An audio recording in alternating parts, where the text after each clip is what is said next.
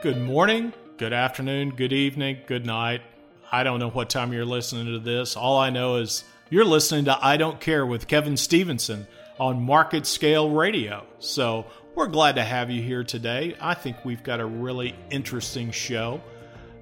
This is Holy Week for Christians. Excited. It's a great time between Palm Sunday leading up to Easter. And I want to wish everyone a happy Easter. So during our interesting times of the COVID pandemic, I thought, hey, let's find out what's happening in churches.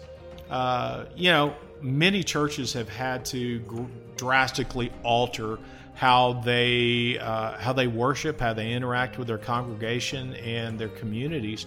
And so one of my very dear friends, the Reverend Stephen T. Carroll, who is the pastor of worship and music at Park Cities Baptist Church in Dallas, Texas, our former church before we moved down here to Waco, Texas.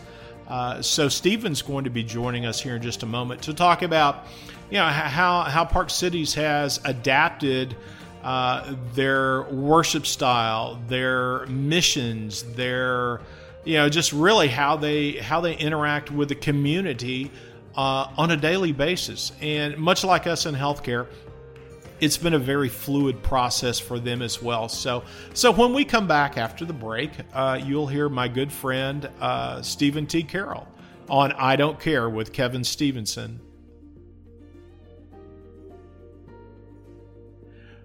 All right, we're back with I Don't Care with Kevin Stevenson, and this is an extra special treat for me. One of my very dear friends, probably the greatest singer who I ever interact with, Mr. Stephen Carroll, the pastor of worship and music at Park Cities Baptist Church in Dallas, Texas. And surprise, listeners, guess where he went to university? He went to Baylor, of course. Sick and bear, Stephen. How are you? Oh, Kevin, I'm hanging in there, my brother. Considering all things, I'm blessed and grateful these days.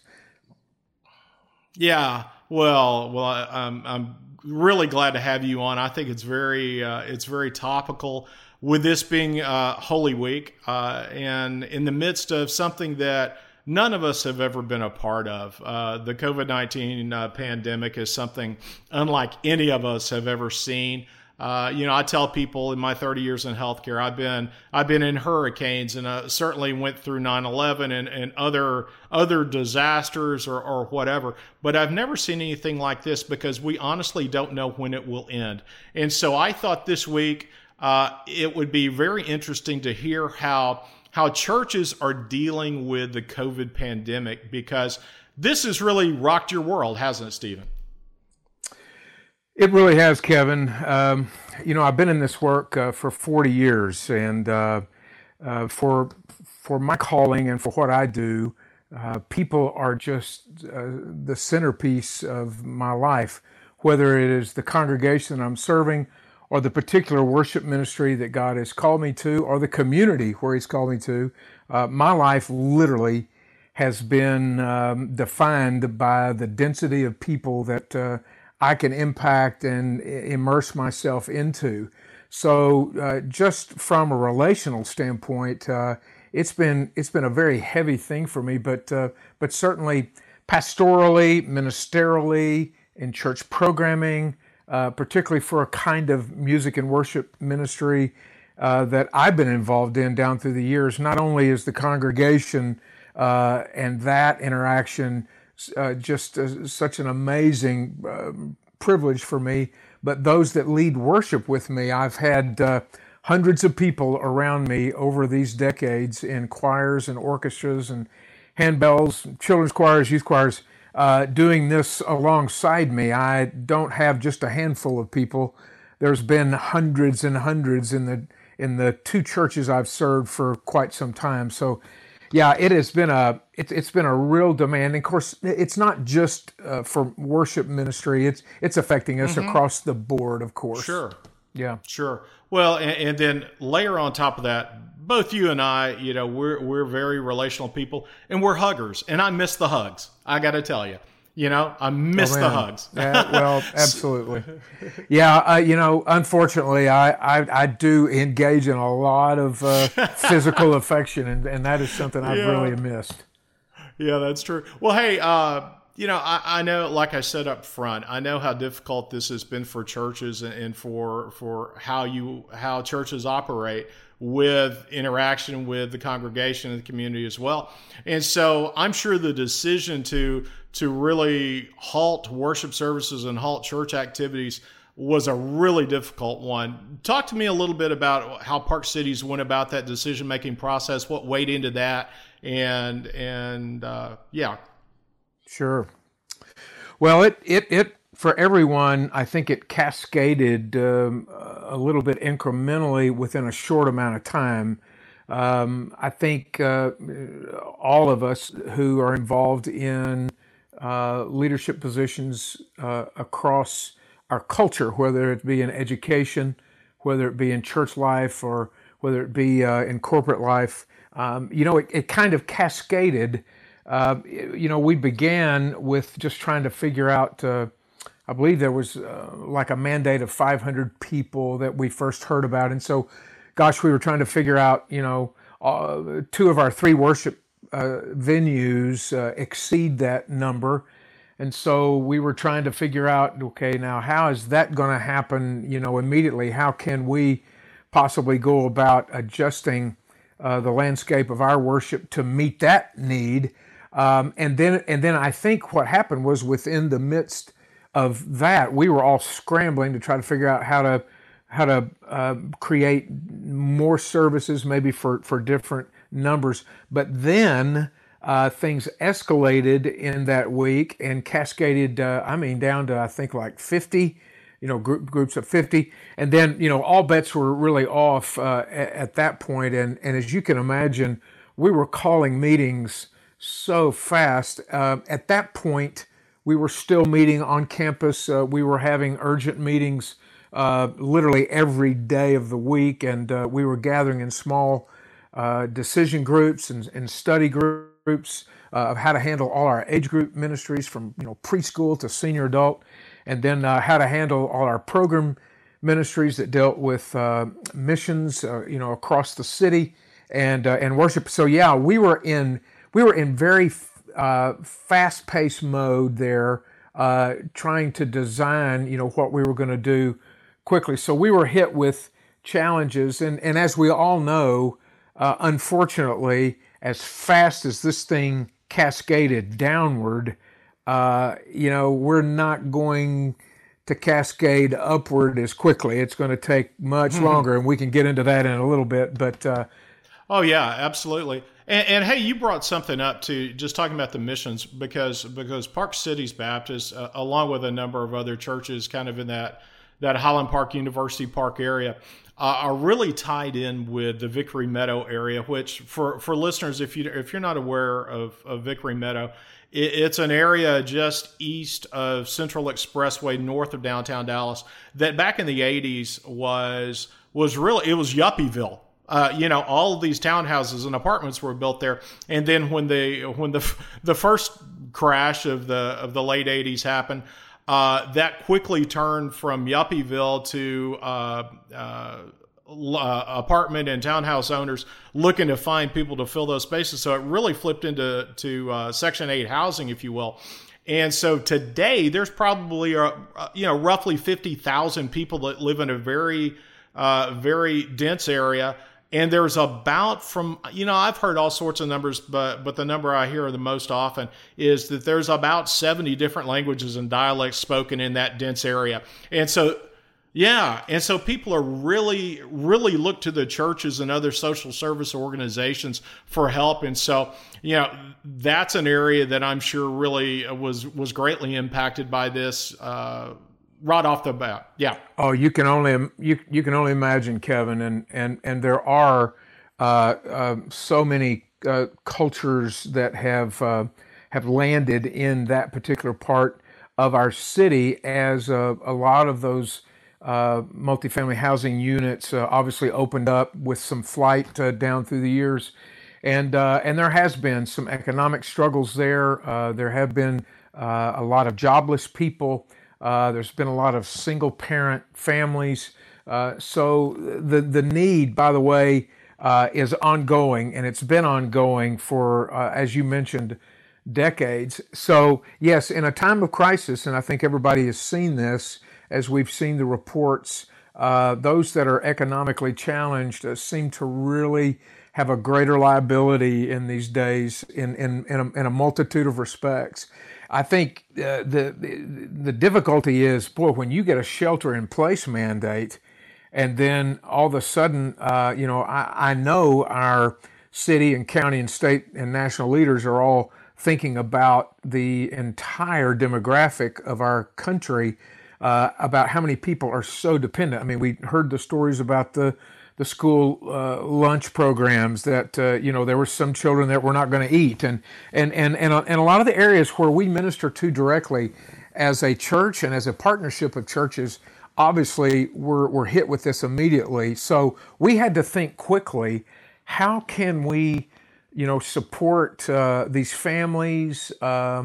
A lot of the partnerships that we have there, particularly with the schools, the elementary schools, the middle schools, the junior highs, because we impact those faculties and administrations greatly with resources and with manpower and boots on the ground. And I was just going to say, the other thing too that's now coming out is we have more cases and unfortunately more deaths coming out of all this. And looking at the demographics of those, we're really seeing a high propensity for minorities to be impacted by this, primarily because of social determinants of health, the density of their living conditions, and also the fact that they already have a number of comorbidities. You look down to frankly around New Orleans, where the diabetes rate, the obesity rate, the hypertension rate, and on and on and on, are twice the national average. That's really reflecting in the mortality rates too. So don't know how we got off on that. Let's bring it back into the church walls. Yeah.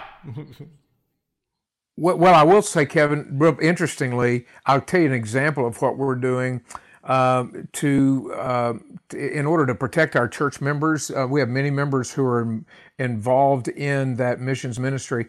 They're actually loading their back seats or their cargo spaces in the back of their SUVs, where great. They can load up with diapers and food and supplies. And what they'll do is they'll drive up to these centers, and then there'll be representatives. They'll just pop the latch on their back of their vehicles, or pop their trunks, or people open them. So we're not having to do a lot of person-to-person contact, but we're still delivering resources and supplies, materials, food, those kinds of things. So those kinds of things are still happening in a very creative way. Yeah, that's great. Well, okay, back to the church. And so you had to make the decision, shutting everything down, and then going from a church that does have 3 simultaneous worship services, and there's the more traditional model in the sanctuary, there's the contemporary in the Great Hall, and the Spanish service in another part of the church. You had to condense those. You had to figure out, okay, how are we going to best present this to our congregation and community? So what happened with that? Well, every church, no matter how advanced they are in their current technology, social media, production components, every church has a certain layer of those kinds of things. Many churches are blessed and have the resources to have already been very active in a lot of social media and internet streaming type communications. And then think of the churches that don't have that kind of platform, that are not as advanced. This put an immediate halt to any sort of gathering, which then placed a demand on the churches wherever they were. They had to figure out immediately how to communicate, and it's been everything from as rudimentary as picking up the phone and trying to have conference calls to some of the more complex and sophisticated Zoom meetings that you hear about, and all manner of gallery platforms where you get people on the phone. So we had to figure out immediately we had to make an assessment of what resources do we have in place at this time. And because of the studio effect and the condensed nature of our contemporary worship, we have a lot of components there that were already very active in a lot of the social media and online streaming.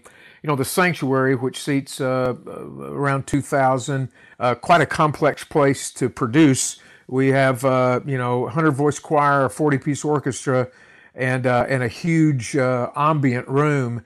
So this kind of hit us a little bit flat-footed in being able to broadcast from there immediately, which was a little bit of a disadvantage. But we're working towards things as quickly as we can with that expression.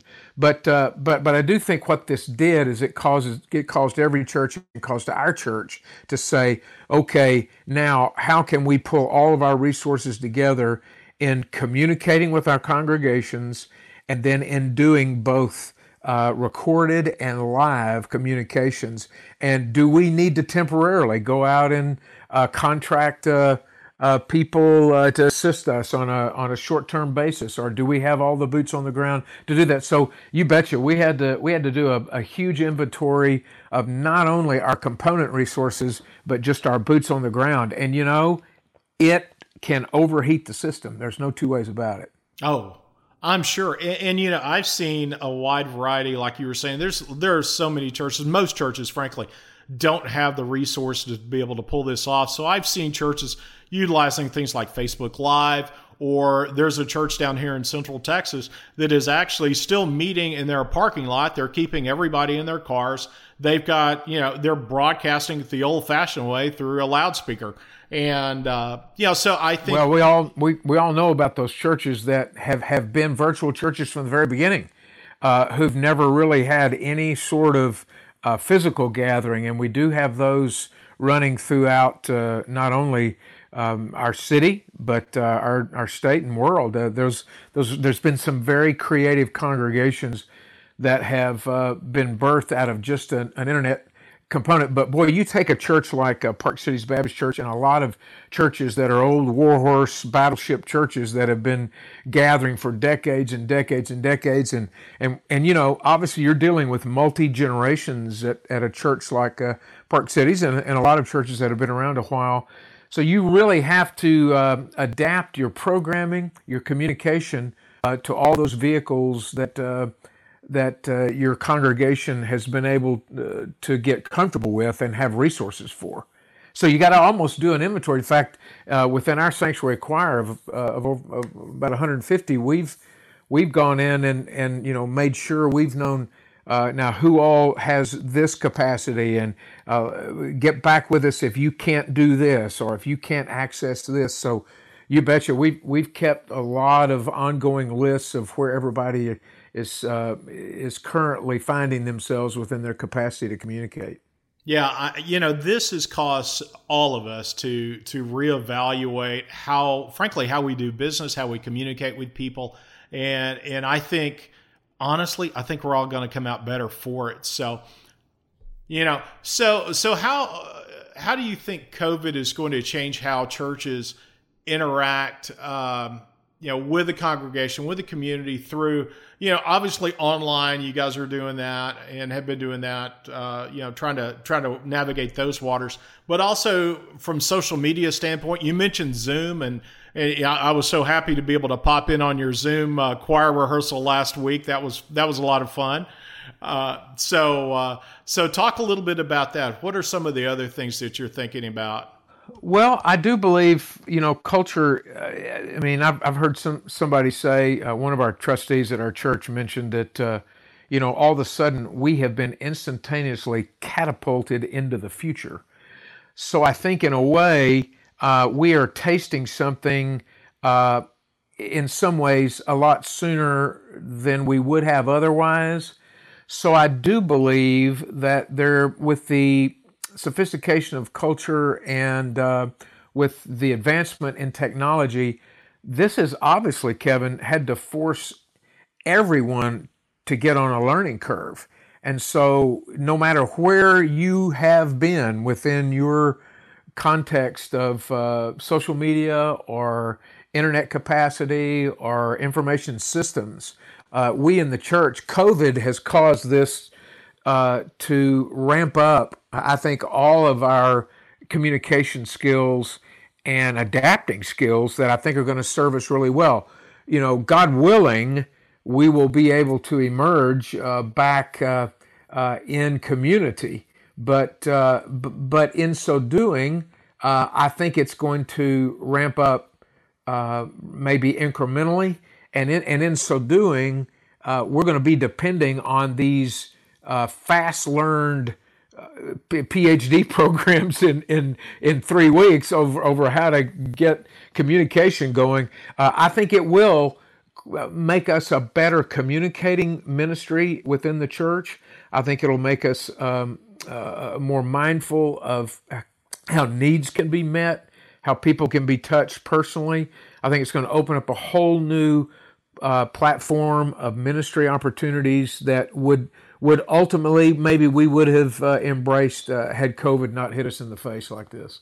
Yeah. The same thing is happening in the healthcare world too, because we're seeing a lot of temporary right now relaxations of a number of regulations regarding everything from physician licensure to practitioner licenses, where people are able to be a little bit more fluid in what they do and where they do it, and also for us, kind of the same thing in the church world. We've been doing some telemedicine over the years, but now looking at things like doing teletherapies, telephysical therapy, occupational therapy, speech therapy, things like that. And hopefully seeing that, like Medicare has never been a big fan of telemedicine in a lot of areas. But now hopefully they'll see the benefit that it can provide, and that'll just cascade into other healthcare. Kevin, I can tell you, just immediately where my mind goes thinking about how the church can be affected by this COVID crisis, I believe that there are going to be a lot more ministry communications where we're going to reach the disabled, the handicapped, those that are shut in. We will have many more boots on the ground doing this kind of ministry instead of just the one or two who have been enlightened and motivated to get out and learn this. So I think it's going to allow there to be more Bible studies, more ministry opportunities and communications. We won't ever go back to how we were doing it before within the life of the church. And here's a little pastoral, the minister in me, a little evangelistic moment here. I hope somebody within the sound of this interview who has just realized what it has meant to be isolated and so locked down. The church has an opportunity to really embrace people and to reach out and touch people in ways unlike ever before, even in community. I think all of us are not taking for granted that blessing to come together and to experience the warmth of relationships and fellowship and inspiration when we come together. So I think COVID is also going to remind us of the great blessing that has been ours all along. You never know sometimes what you have until you lose it. That's exactly right. So we can thank COVID potentially for that. Yeah. Hey, that brings up something that I've been curious about. Are you seeing more inquiries from people who have not been a part of Park Cities or frankly not been a part of our church in a while? Are you hearing from people who are just looking for prayer, or looking for more resources? Yeah. Yes, absolutely. Our counseling links and personnel have been experiencing that. Obviously, as you know, in mental health, there's a big surge of needs there across our culture with people experiencing anxieties and fears. But there are more. We're figuring out ways. I was listening to our pastor, Dr. Jeff Warren, talk about ways in which he is able to reach out and invite people to be a part of our fellowship, even through a social media platform right now.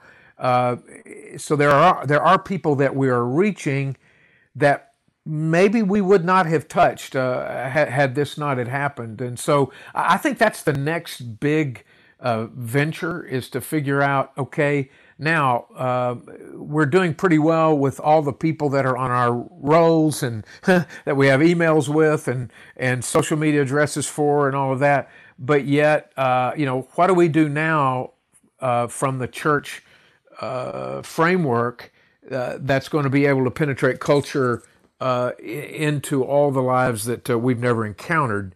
And so, I think those aspects have only begun to be peeled back in these days.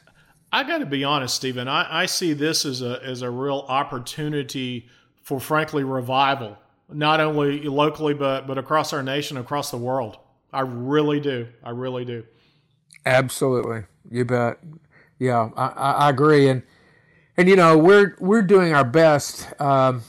Last week, of course, our staff right now, most of the pastoral staff who were accustomed to having any primary position in worship leadership before we locked down, there's a handful of us. We were delivered to our doorsteps components that consisted of a really advanced iPhone tripod in order to affix our phones for recording. We had adaptive lavalier microphones that would plug directly into the iPhone. We have LED fixtures that are part of this, and so because our church has felt as though that we needed to abide by the mandate, that means if we're going to broadcast worship, we're going to have to edit through recorded segments that happen from our home as staff. Now, a lot of churches have not taken the mandates that far. Some churches are still gathering in their sanctuaries and putting their organist at their organ, or going over into their worship halls and maybe layering some of their contemporary band accompaniments. But we've chosen to really abide by the commissioner's requests and the governor's requests.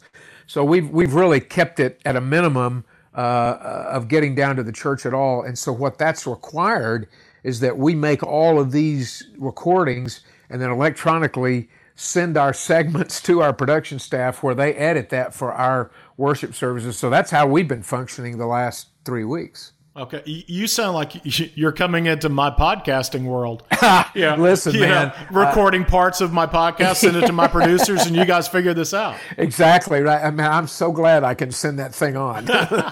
Boy, no kidding. I'd hate to be dependent upon me having to edit. Isn't that the truth? One last question, and this has been fascinating. But one thing, in your opinion, do you see online worship positively or negatively impacting on-site church attendance? The reason I say that, Stephen, is I got to be honest with you. The last few Sundays that we've been watching, participating in our church here in Waco online, we're in our jammies, and I'm sitting there. I got to admit, I'm eating in church, and this is a different environment. And so, what have you thought about that?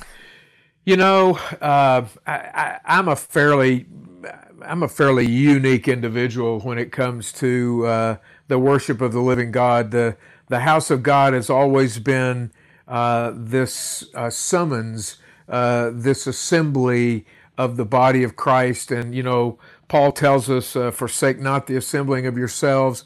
I think that term assembly, I mean, you could argue in a court of law that there is an assembly when we come together online, even though we're not together.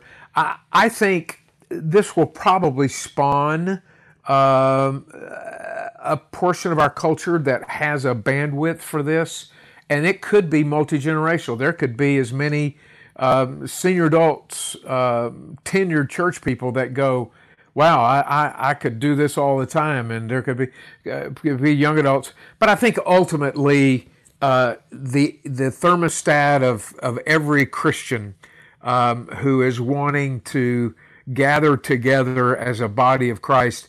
I think the overarching sentiment is we are biting at the bit to get back together to experience the synergy of worship. So, I think it's going to do. That's the amazing thing. I'll never forget the story of Corrie ten Boom when she was put into a concentration camp, and it was miserable back in the World War II, the Nazi regime, and there were fleas everywhere. She was a young girl at the time, and it was miserable. And her older sister would say to her, Corrie, learn to thank God for everything right now, even the fleas, even the fleas. And she could not understand why her sister spoke, but she decided, I'm just going to thank God for the fleas. Well, over the course of weeks and months, the Ten Boom family was able to share the gospel through Bible gatherings in those concentration barracks. And the Nazis were unaware of what they were doing because they didn't want to go in there because there were fleas. And so the truth of the matter is something that was really considered a tragic, horrible, deplorable situation turned out to be a blessing. Maybe this COVID-19 is going to be that for the church. Maybe we will not only expand our capacity to reach people through where we've been forced to do it, through a lot of painful learning and adaptation, but then maybe it's going to also drive this abandonment to be together as well too. So maybe we're going to see both spectrums create an unprecedented time for the life of the New Testament church, which is so desperately needed. Absolutely. And that I kind of said that tongue in cheek because I can't wait to get back to church yes. and Yes. hug my good friends. Well, and brother, when I get to Dallas, you're going to be one of the first people I come up and hug. Listen, I got to tell you, listening audience, Kevin Stevenson, he's been doing a great job on this incredible program of his, and he's multi-talented, and he contributes to our communities and culture in incredible ways.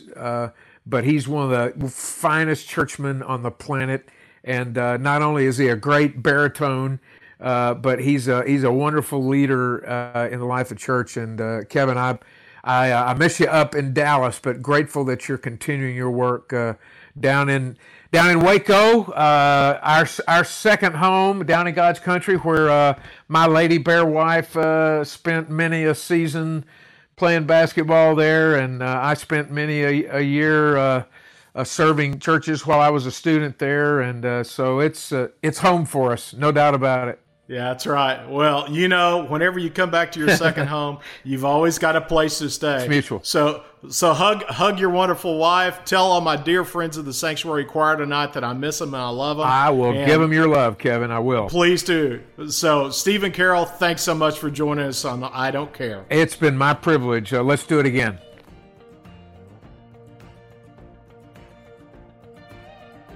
Okay, it was great to hear from one of my very dear friends.